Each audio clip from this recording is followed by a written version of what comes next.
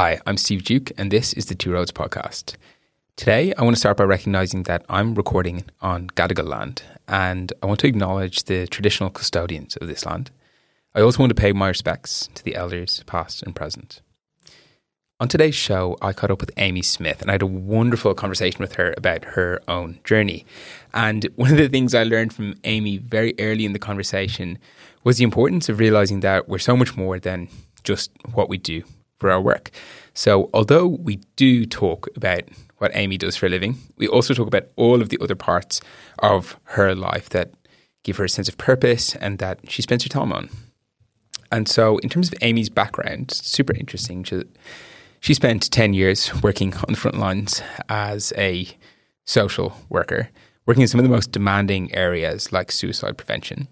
And she now runs her own business called Kindred. And Kindred is all about focusing on creating mentally healthier environments by changing some of the systems that we live and operate in. So a lot of that is around helping workplaces and organizations to create mentally healthier environments for their staff. So in this episode, you'll hear about why Amy started Kindred and the benefits and drawbacks of running her own business, the role of trauma in our lives and the importance of being trauma-informed when trying to create mentally healthier workplaces, how having a kid changed some of Amy's perspectives on life, specifically what she has done to be better at self-compassion and caring for herself. It was very interesting to hear about that, especially from her role as a social worker, where she's very focused on being empathetic and compassionate for others, to hear about how she actually got better at doing that for herself. We also talk about what people can do as leaders in an organization or in a workplace to create mentally healthier spaces. And finally, the advice that Amy has for people who are in a job that maybe they don't love, but they can't leave it for whatever reason. They're kind of a little bit stuck. But what you can do without leaving that job to maybe make it a bit more enjoyable or to get a bit more satisfaction from it. As always, you can follow me on socials. On Instagram and LinkedIn, I post clips from the podcast so that you can review some of your favorite episodes from before, or also maybe listen to clips from new episodes that you haven't listened to yet. And I also post extra content there, all about helping people to find a job and a life that they find meaning and purpose in. So you can get me on Instagram at Two Roads Pod, and then on LinkedIn you can just get me on my personal profile, which is Steve Duke. But apart from that, shout out to my man. Let's get into the episode with Amy Smith. Shout out to all the motherfuckers that don't give a fuck about us. Now we here, alright?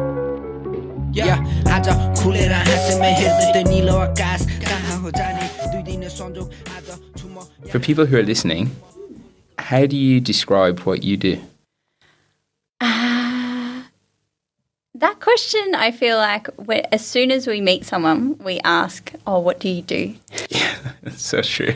And I try and not ask that question when I meet people, because there's so much more to being human than what we do for a job. 100%.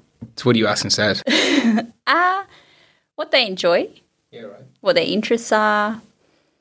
It depends on the context. So I'm one of those annoying people. If you sit next to me on the plane, you're probably going to have a chat with me. And it might be just a connection, like they might be reading a book and be like, oh, what book are you reading? Or just try and connect with them with whatever's happening in that moment. And often what will come up is what someone does for a job. But I try, and I think particularly when I'm a mum, I've got a 2 and almost 3-year-old.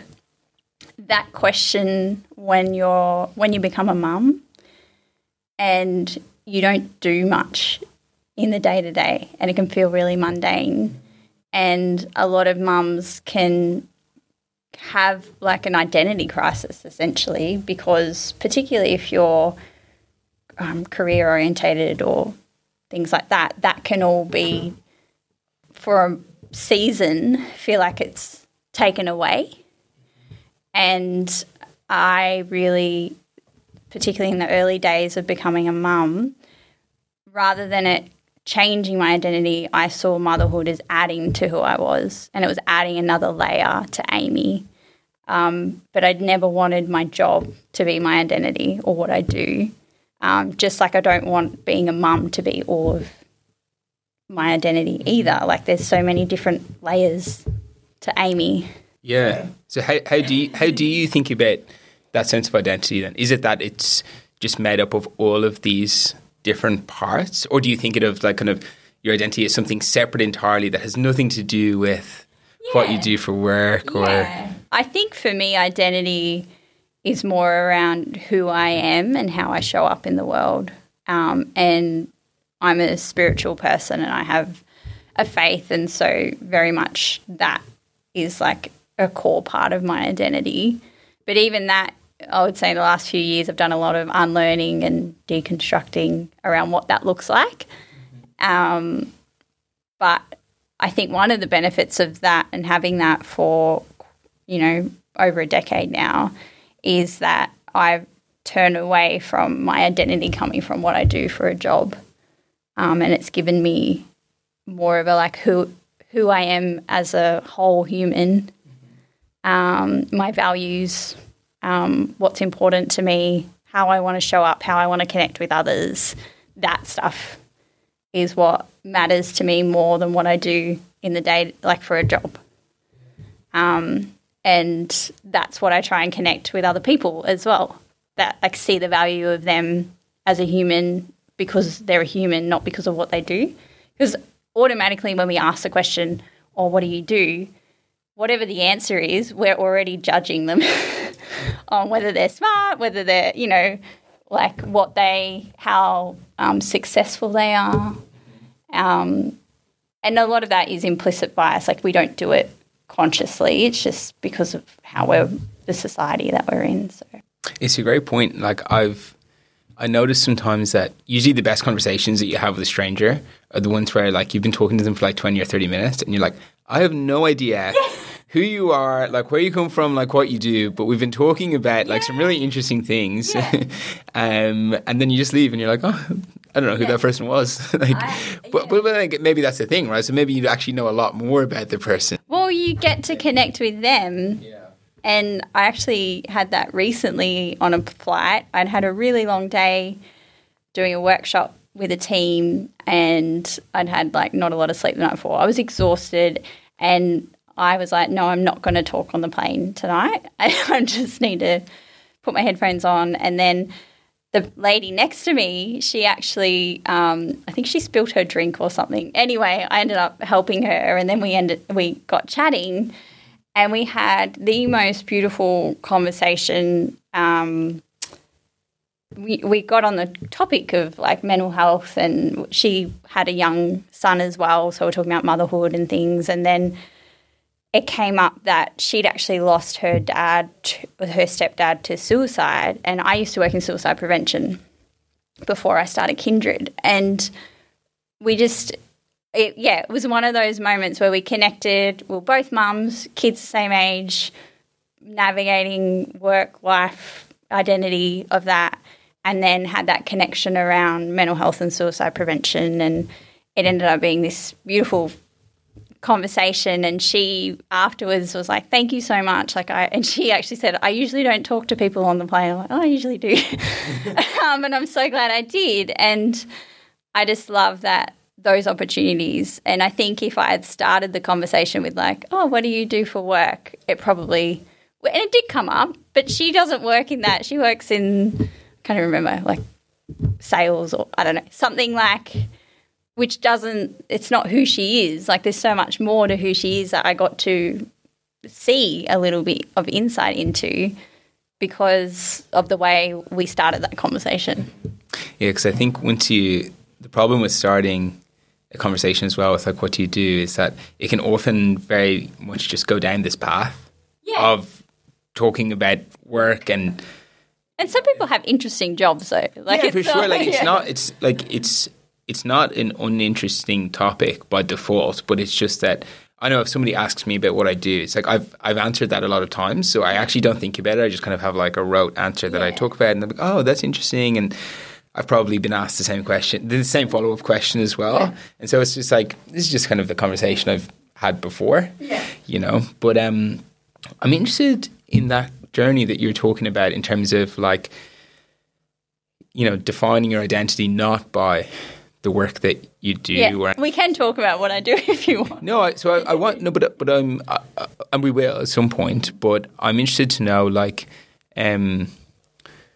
what, like, did something kind of kick off that process for you, where you were like, actually, you know, I want to discover a bit more about my own identity, or, you know, my values. Like, was there something that kind of you're talking about it kind of being a process of unlearning over a number of years? Yeah.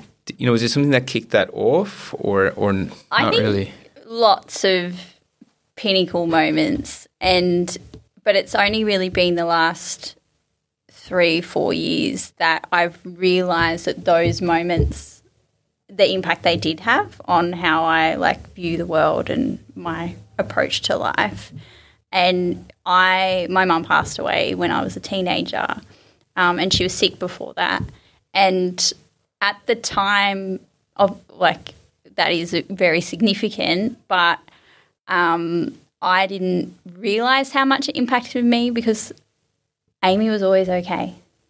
I never needed anything. I just kept going, and I've got a younger brother who's 5 years younger, so I really kind of took on that mother role for him. And so I didn't realise how much that changed when you face death at a time when most of your peers are like worried about boys and parties and things like that.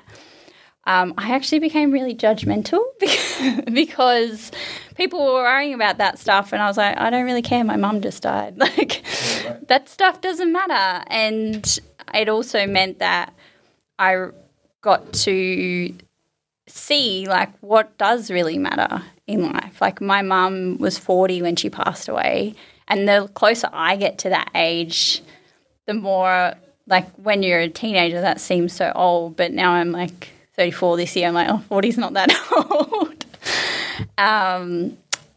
The things that I was really lucky, the things that she demonstrated to me of what matters in life, and that, like, spending time with family and doing things you love and taking risks and going out and just giving things a go.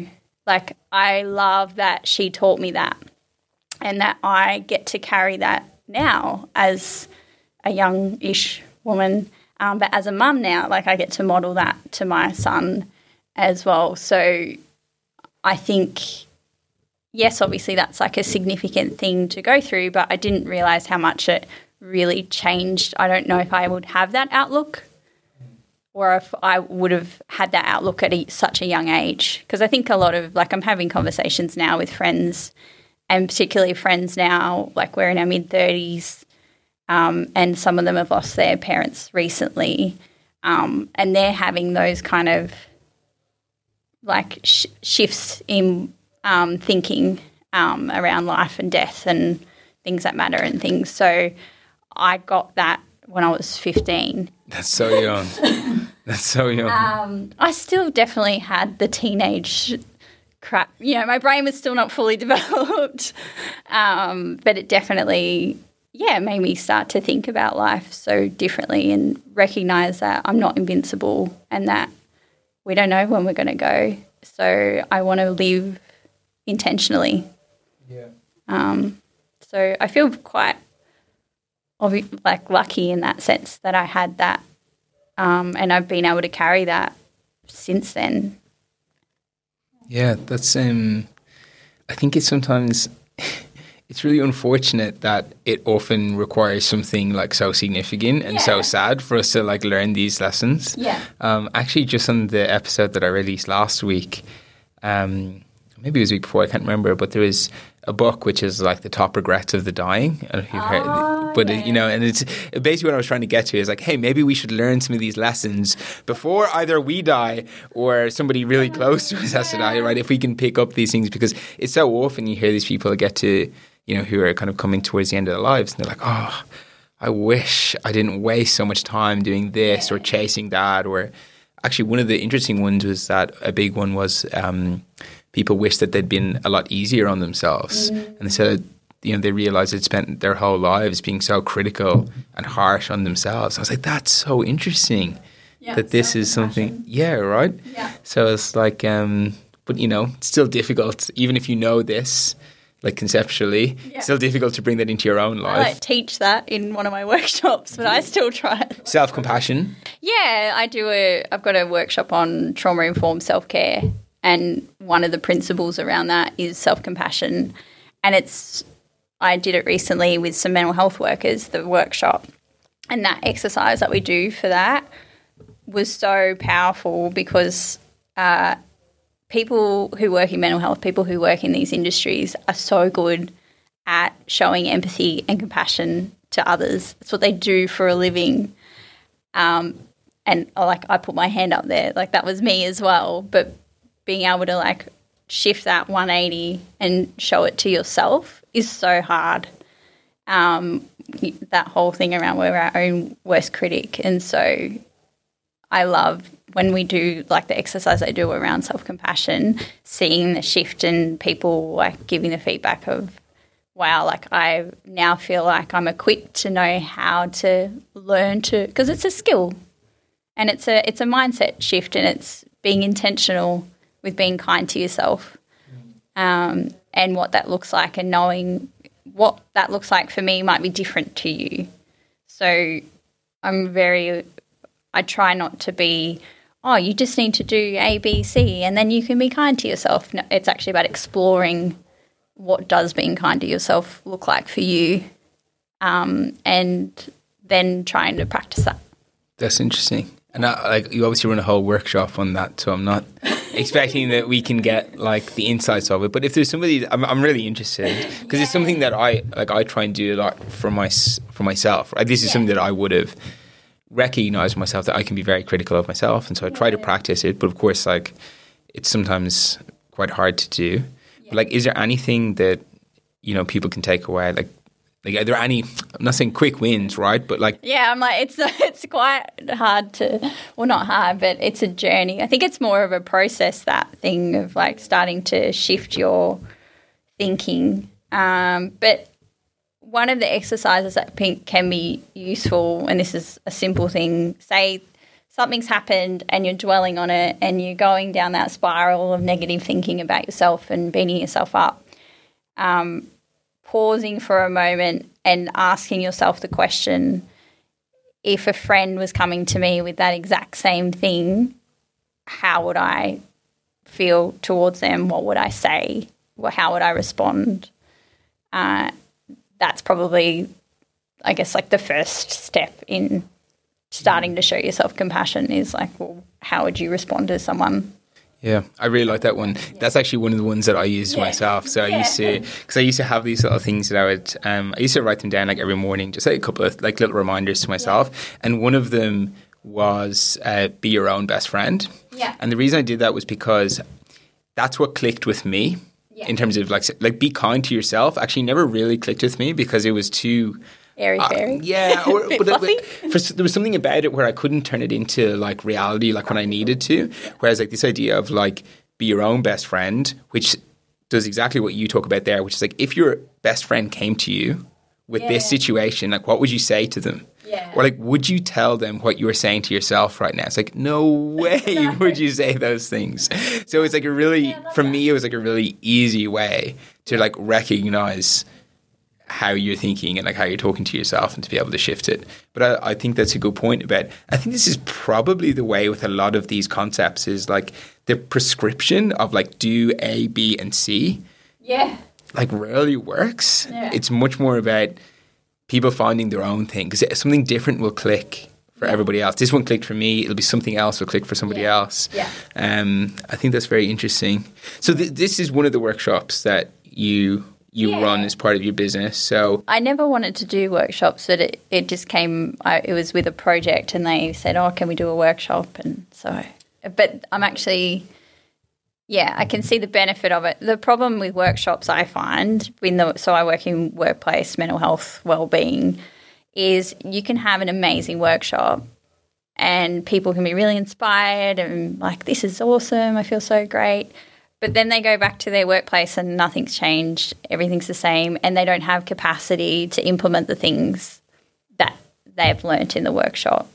So I have workshops, but they're like part of working with an organisation to implement and integrate better like mental health initiatives in the workplace. Gotcha. And so is that, so the business is Kindred, right? Yeah. And so is kind of the overall goal of Kindred to help businesses or organizations create mentally healthy workplaces, or like how do you kind of define it? Yeah. What it is? I would say Kindred is about two things. First, it started because I worked in the not-for-profit mental health suicide prevention space for almost a decade. And the thing that burns people out isn't the clients, it isn't the people we work with, it's the systems that we have to work in. It's the lack of support in organisations, or it's like bigger like government structures and systems that are oppressing the people that we're trying to support that we have no control over. And so my goal with Kindred was, well, I want to help create better systems. I want to help create better organisations that support staff. And I use a trauma-informed lens because the research shows that the more trauma-informed we have, trauma-informed policies and systems and people, the better it is for everyone. So I use that lens so that people who are on the ground providing support to people are better equipped and resourced to be able to have capacity to do that. That's fantastic. And what is trauma-informed? Like, how do you describe that? There isn't a universal definition. I would say trauma-informed is around recognising that everyone has a different experience to different things. Let's define trauma first. So trauma is a human response to an experience or an event that's impacted on someone's nervous system, life in a negative way, and the repercussions of that. So trauma isn't the actual event, it's not what happened to you, but it's what happened, something's happened and how you respond. And I think that's really important because so that leads to that trauma-informed space, because what happened to me, say we are in the same situation or an experience or event, crisis, how I respond is going to be different to you. And it's about recognising that. And so in a workplace, I really stay away from, I don't provide safe spaces for people, because I can't assume that what safe looks like for me is the same as what safe looks like for you. And that's the beginning of a trauma-informed process, is being aware of that, being aware of differences, being aware that people have different behaviours, different stress, trauma responses to different situations. Change management at the moment is like, that's really prevalent, because we've just gone through a huge collective trauma as the whole world through pandemic, plus then in Australia you've got drought, bushfires, like cost of living, recession, things like that. And then your social issues like racism, sexism, ableism. Like there's so much that's happening in the world right now we're in a heightened state almost every day.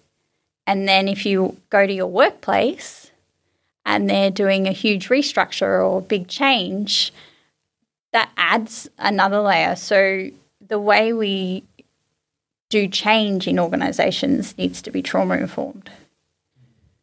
And so that's around recognising, well, what capacity do these people have to go through another change when we've just had uncertainty for the last 3-4 years? Yeah, right. And what do they need to support them through that? Yeah, wow. And when I guess people can experience trauma at all stages of their lives, right? Yeah. So you talk about kind of recent ones there that a lot of us would have gone through at almost like a collective level, but then there's obviously individual ones, and there's things like, I'm sure there's a lot of people would have experienced things as a child, right? The childhood trauma. How do you think about those differently, or does it all kind of fall under the same idea of like they are all traumas, and so like they all just require their own. They all require us to recognize that they're all different. Yeah, I think you've got to be really careful. So often people, when they hear trauma informed, they probably go straight to that therapeutic thing of like, you're going to unpack your colleague or your staff member's childhood trauma so they feel supported. That's not what it's about. I definitely think that going to therapy and unpacking that for yourself is something that is really beneficial for all of us to do. But as far as organisations go, it's recognising, I think the stats, it's between 75 to 90% of adults have experienced some trauma in their life. So you've got a significant part of the population that would fit into this category. Yeah. So why not create environments that are aware of that and are responsive to that? So there's 6 principles of trauma-informed care if you're like a healthcare worker or social worker or something. So it's safety, trustworthy and transparency, peer support, collaboration, mutuality. What's the other one? It's gone. They need to simplify them. Huh? There's too many of them. I know. Empowerment, voice choice is the other one. And then culture, historical and gender issues. So they're all big topics, big principles. So what? Safety, collaboration, trustworthy, peer support, empowerment, and culture, historical or gender considerations. And so that's the principles of trauma-informed care. Yep. And what I do through Kindred is how do we bring that into how we create organisations, how we create policies, frameworks, how do we support our staff through those 6 principles so that they're equipped to then provide that to clients or provide that to whoever the... And those 6 principles, as strong as they are, when I'm listening, I have no idea. I'm like, how do I translate them into something tangible? Because, and this is often, I think, that when you hear like 6 principles or pillars, I'm like, they sound great, but like in reality, what does an organization that aligns with those 6 principles, what do they do? Or what's it like for somebody who works there? Yeah. If they walk into work on a Tuesday morning, like what does that look like or feel like to them if an organization is kind of doing the right things? So I think the first one I would start with is around safety. And so and the legislation's just changed around psychosocial safety. So it's very much top of mind for a lot of companies where they're like, oh, what the heck does that mean? What do I do? How do we do that? Because physical safety is pretty straightforward. Like, don't have wires hanging out and all that kind of stuff. But psychological safety, like we were talking about before, that is different, and particularly from a trauma-informed perspective, you don't know what triggers people. You don't know what if they go into a heightened state of arousal.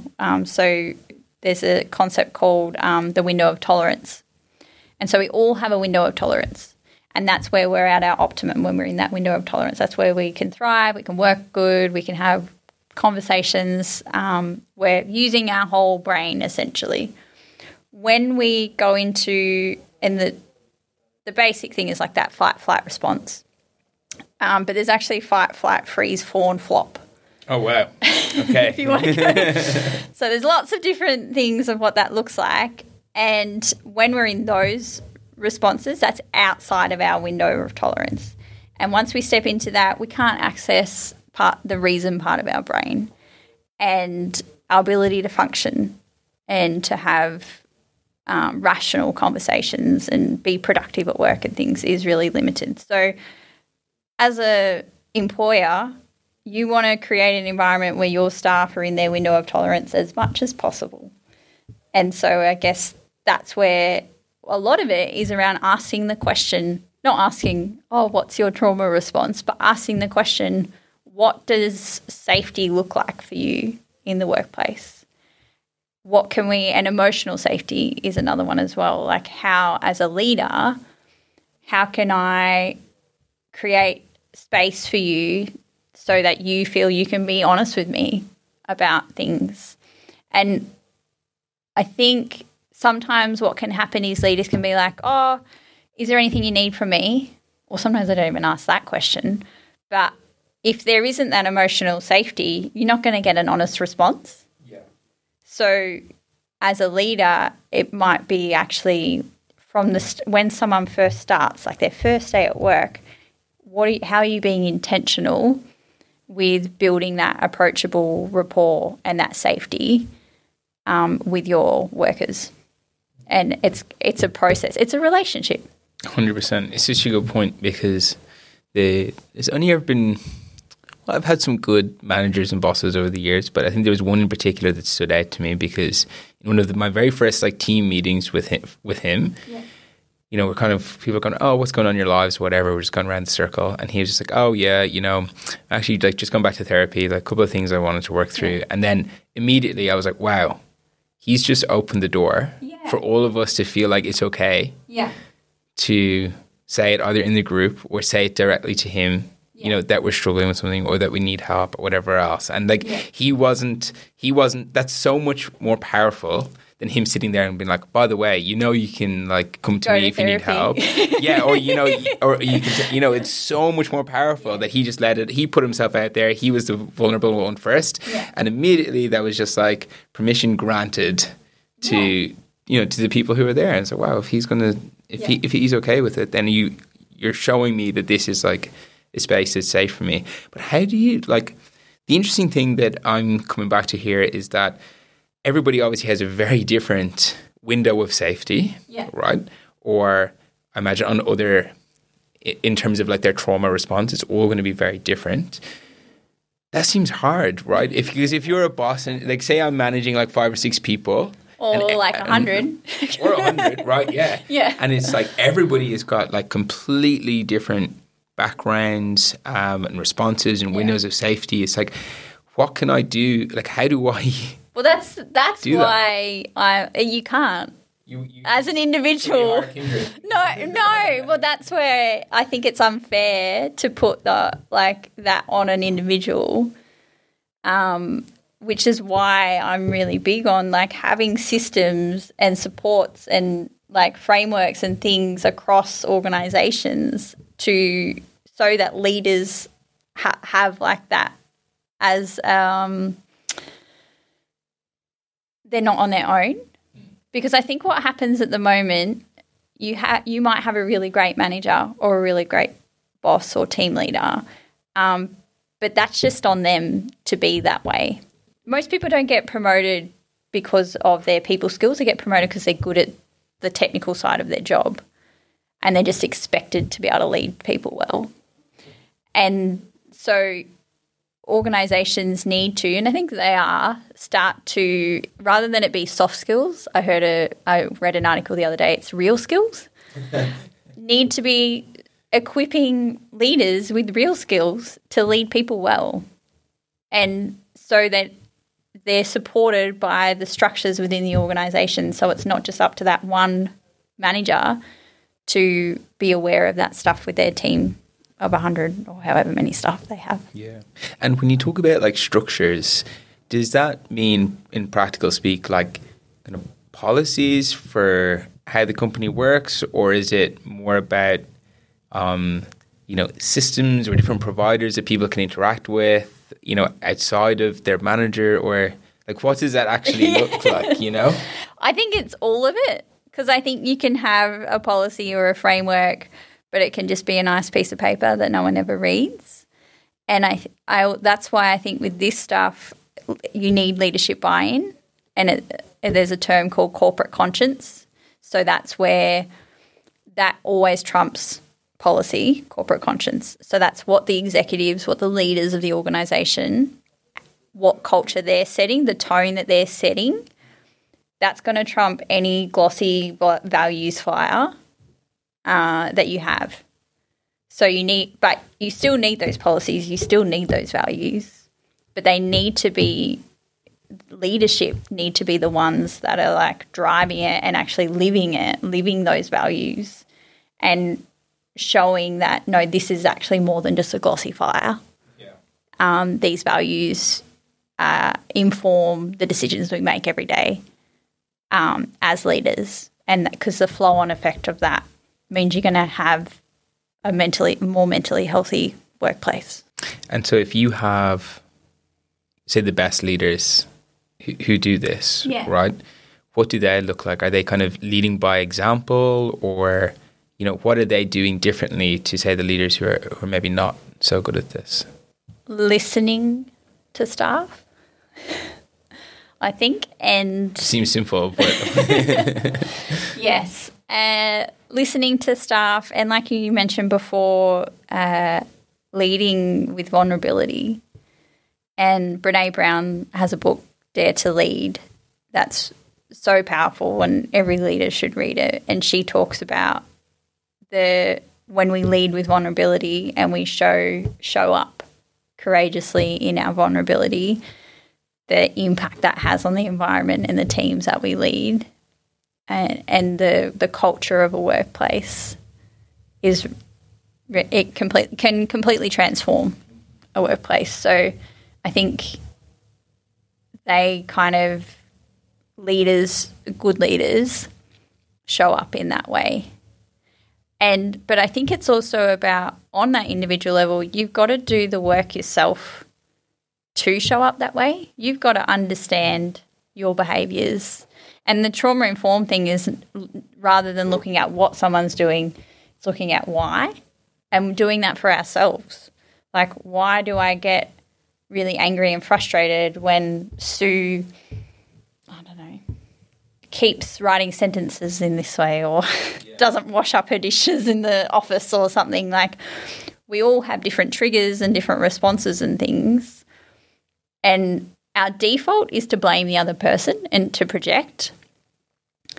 And a good leader actually takes responsibility for our own behaviours and our own responses and looks at, well, why is that? And it might be, going back to the whole childhood thing, when you were a kid growing up, if you did that, you got yelled at, or, you know, your parents did whatever. And so it's that trauma response for you.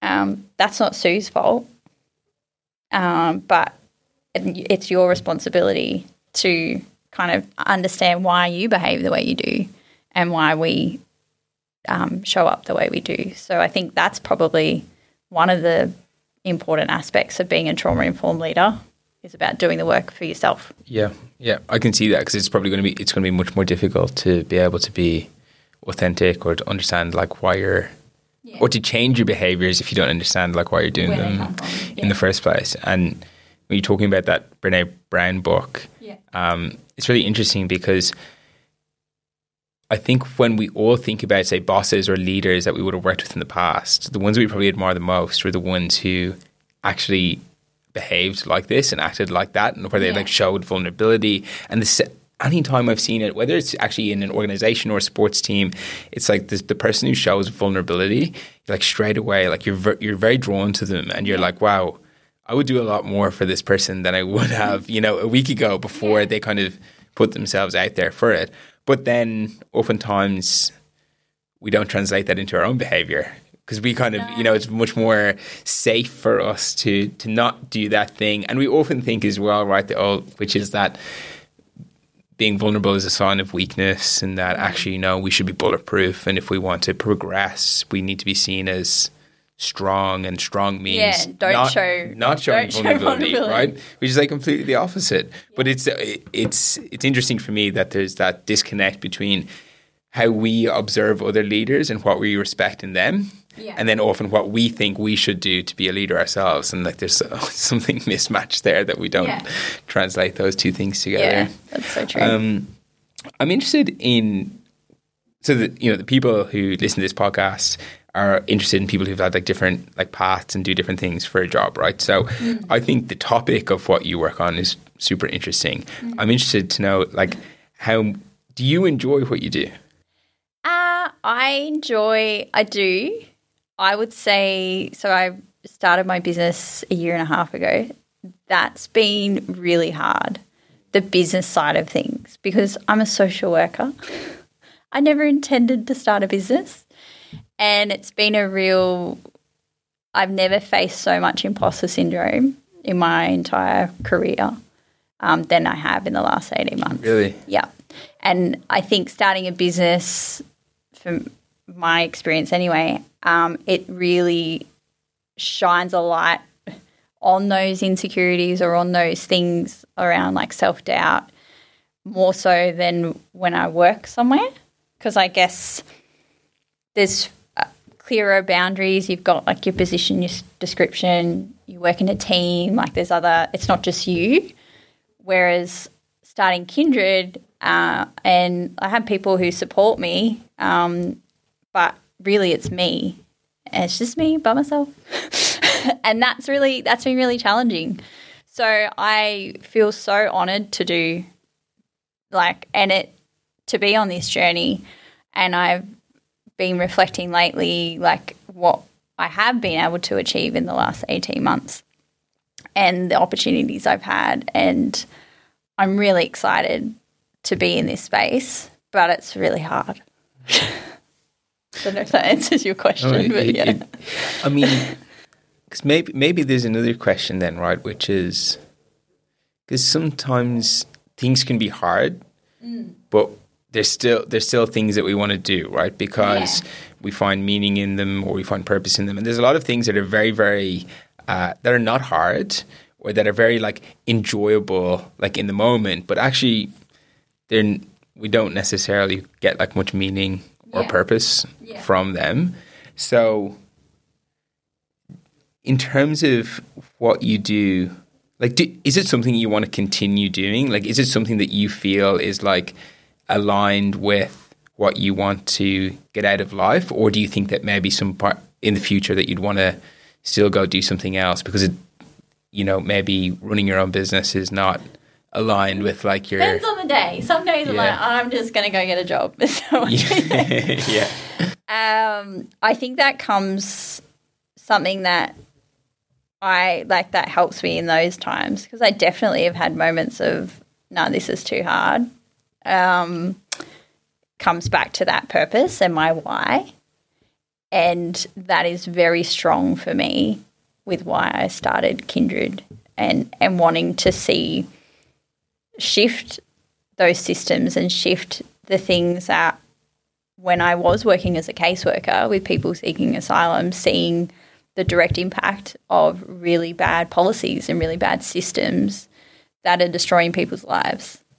And so I believe that's what I like with Kindred. That's what I want to try and shift some of those systems. And that's really hard to do when you work in the system. I know, like, there's arguments that people say you have to work in it to change it, but I'm going to try and do it this way, and equip and resource people working in those systems to then start to see shifting and changing. So I think whilst that my why behind that is really strong, I do want to keep going.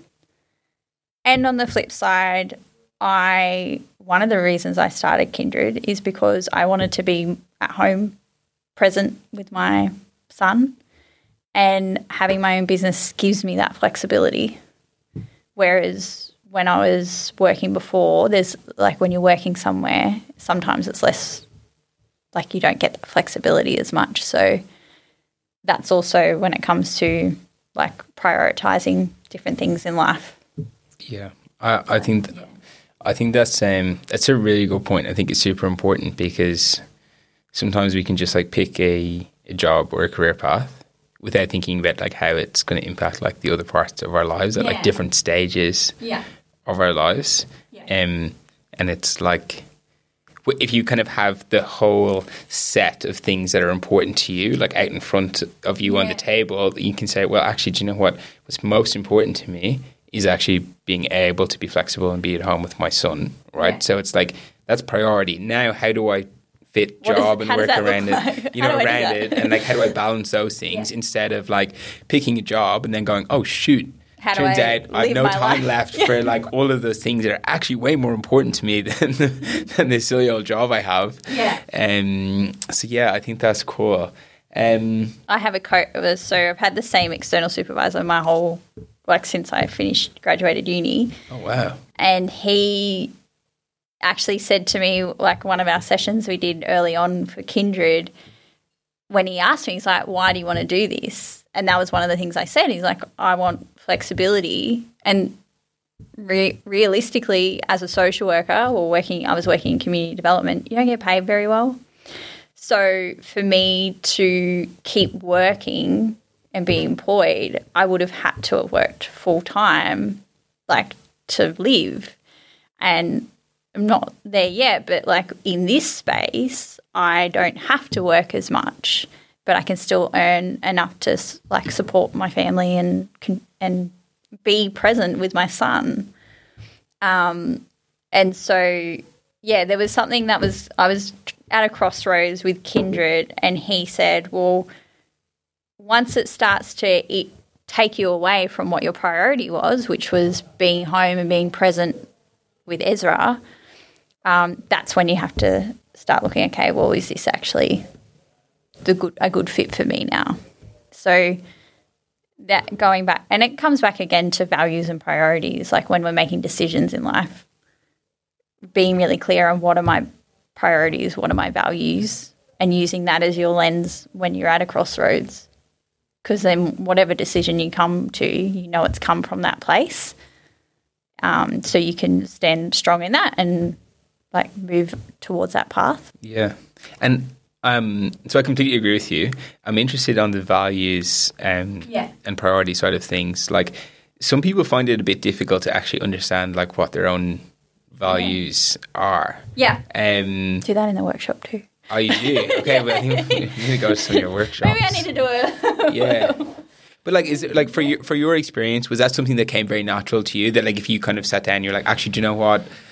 I know myself well enough and connect with myself well enough that I basically know what I value. I know what my priorities in life are. Or was it something that you actually had to kind of work through to figure out?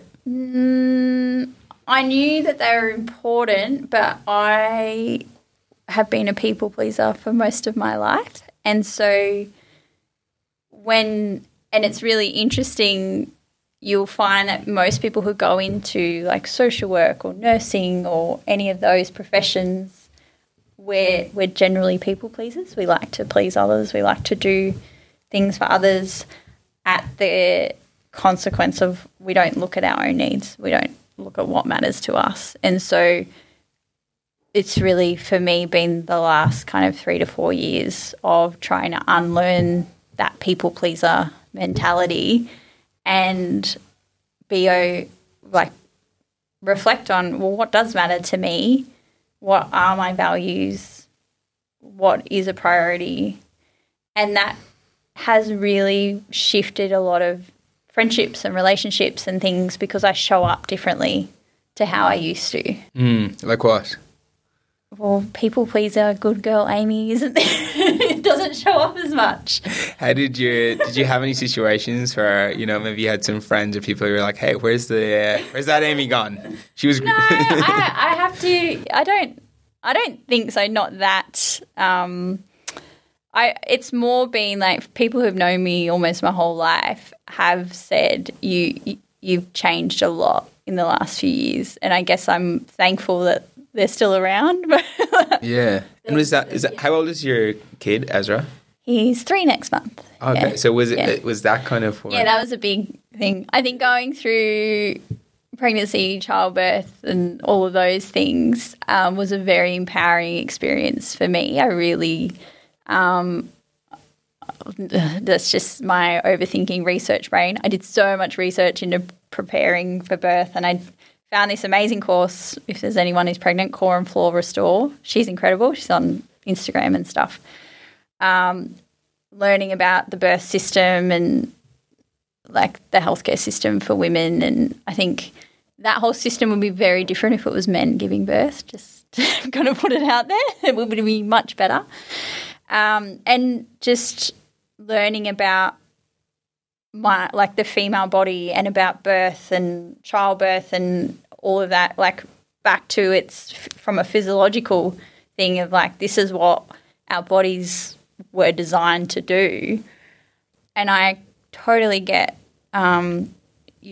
sometimes it doesn't work that way. And I've, people who go through miscarriages, who have complications and things, it's so great that we live somewhere where there's access to healthcare and things to support in those spaces.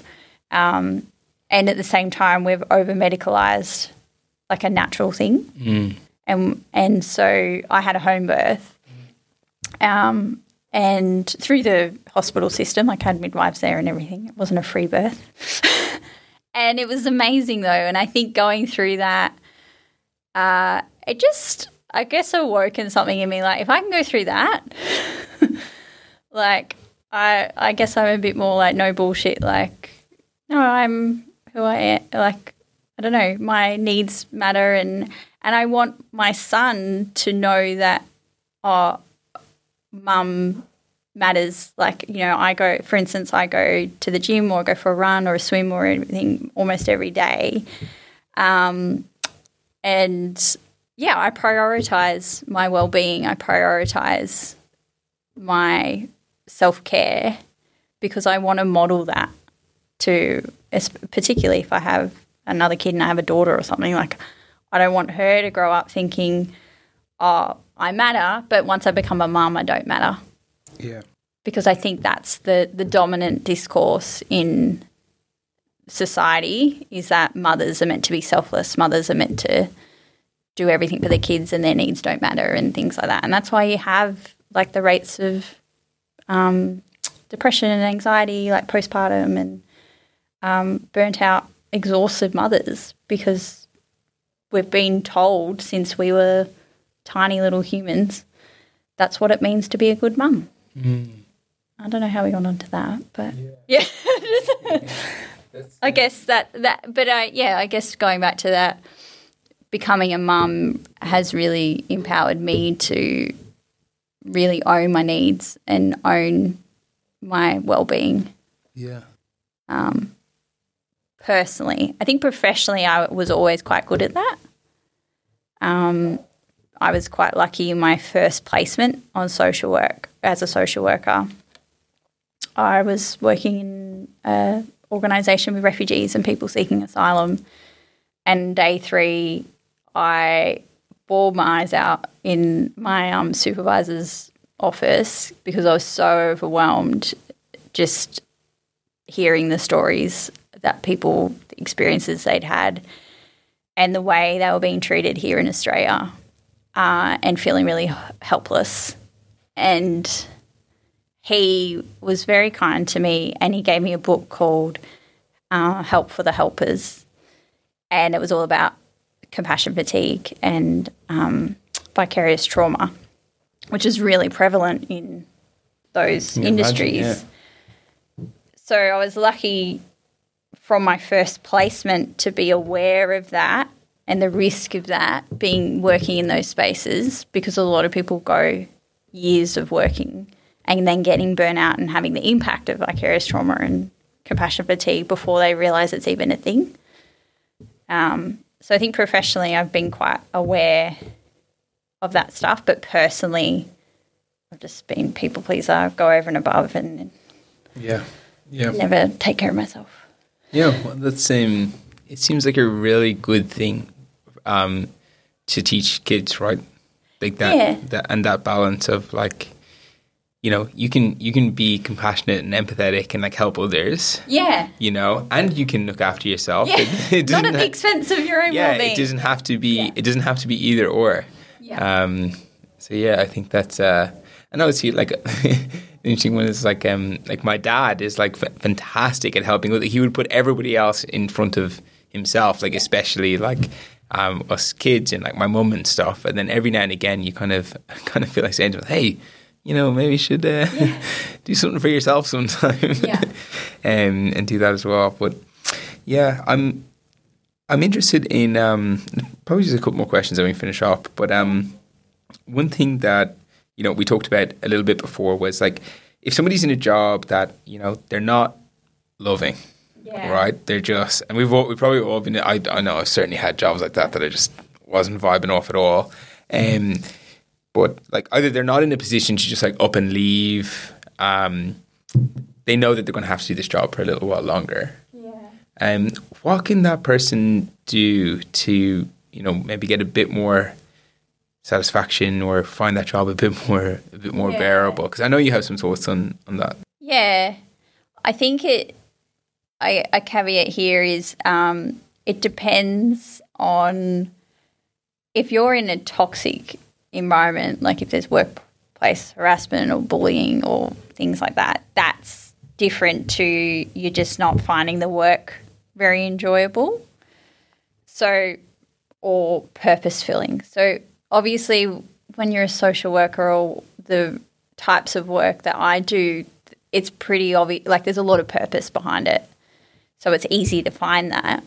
But when I used to work in retail and hospitality and I think jobs where we need people to be cleaners, we need people to do the jobs that traditionally by societal standards we seem as mundane or not very purpose-driven.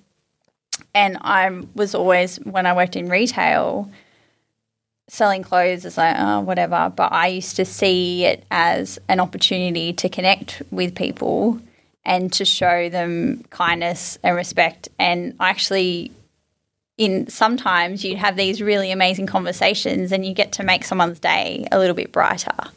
So, yes, I was just working in retail, but I also had the opportunity to connect with so many different people every day in that job.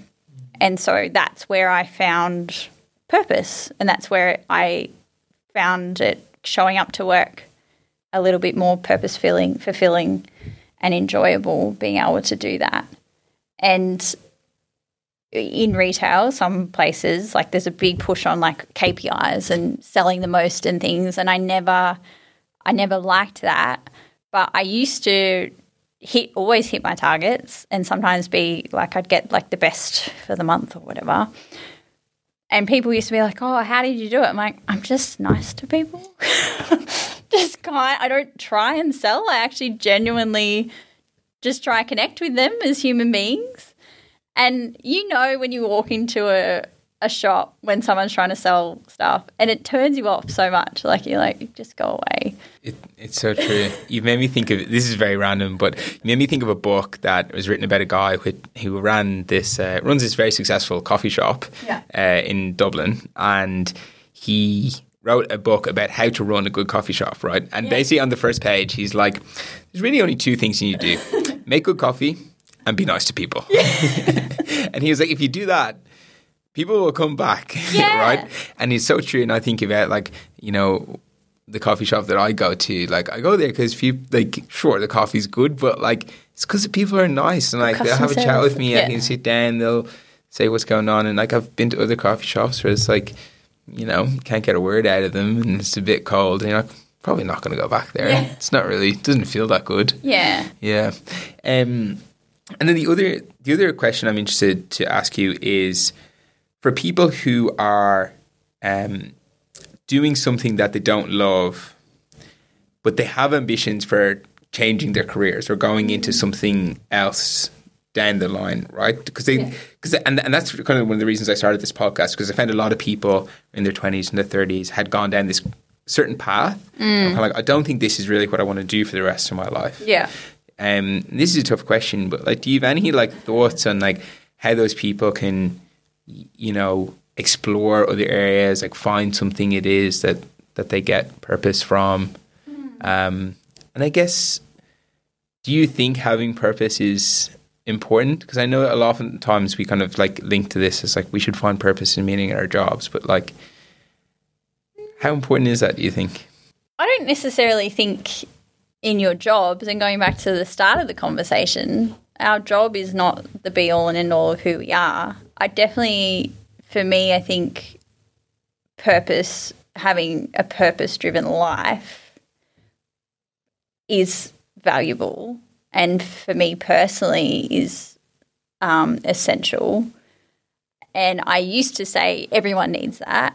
I would say now maybe not everyone needs that. I think that you can only say that for yourself, whether it's important for you to feel purpose-driven or have a purpose-filled life or things. So, but I do think we need to step away from that purpose coming from our day job. So I think it can be part of it. And for me, it is. Like, I do feel Kindred, the work I've done in the past is very purpose-filling, purpose-driven. But I've stepped away from it being my whole purpose is what I do for a day job. It's actually part of how I show up in the world and part of the things that the values I have and the legacy I want to leave. And it happens to be that my day job is part of that. But it may not always be part of that. But that won't take away from that purpose. Yeah. And when you talk about like those values or, you know, a legacy that you might want to leave, like what does that look like? I guess that people are more aware of themselves, are aware of others, and show compassion, but know how to do it in a really tangible way, so we can make a more equitable, like, it sounds really airy-fairy, but I genuinely want more equitable, more compassionate, more empathetic, kind society for everyone.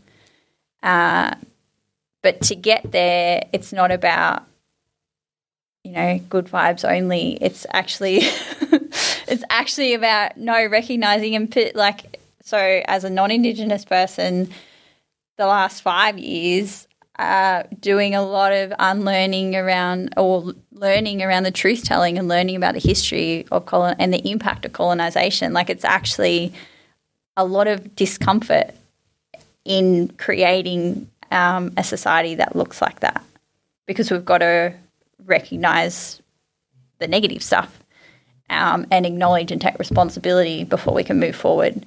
So it's not putting things under the rug, it's actually like facing them front on and looking at why things are the way they are now in society before we can move forward. Mm.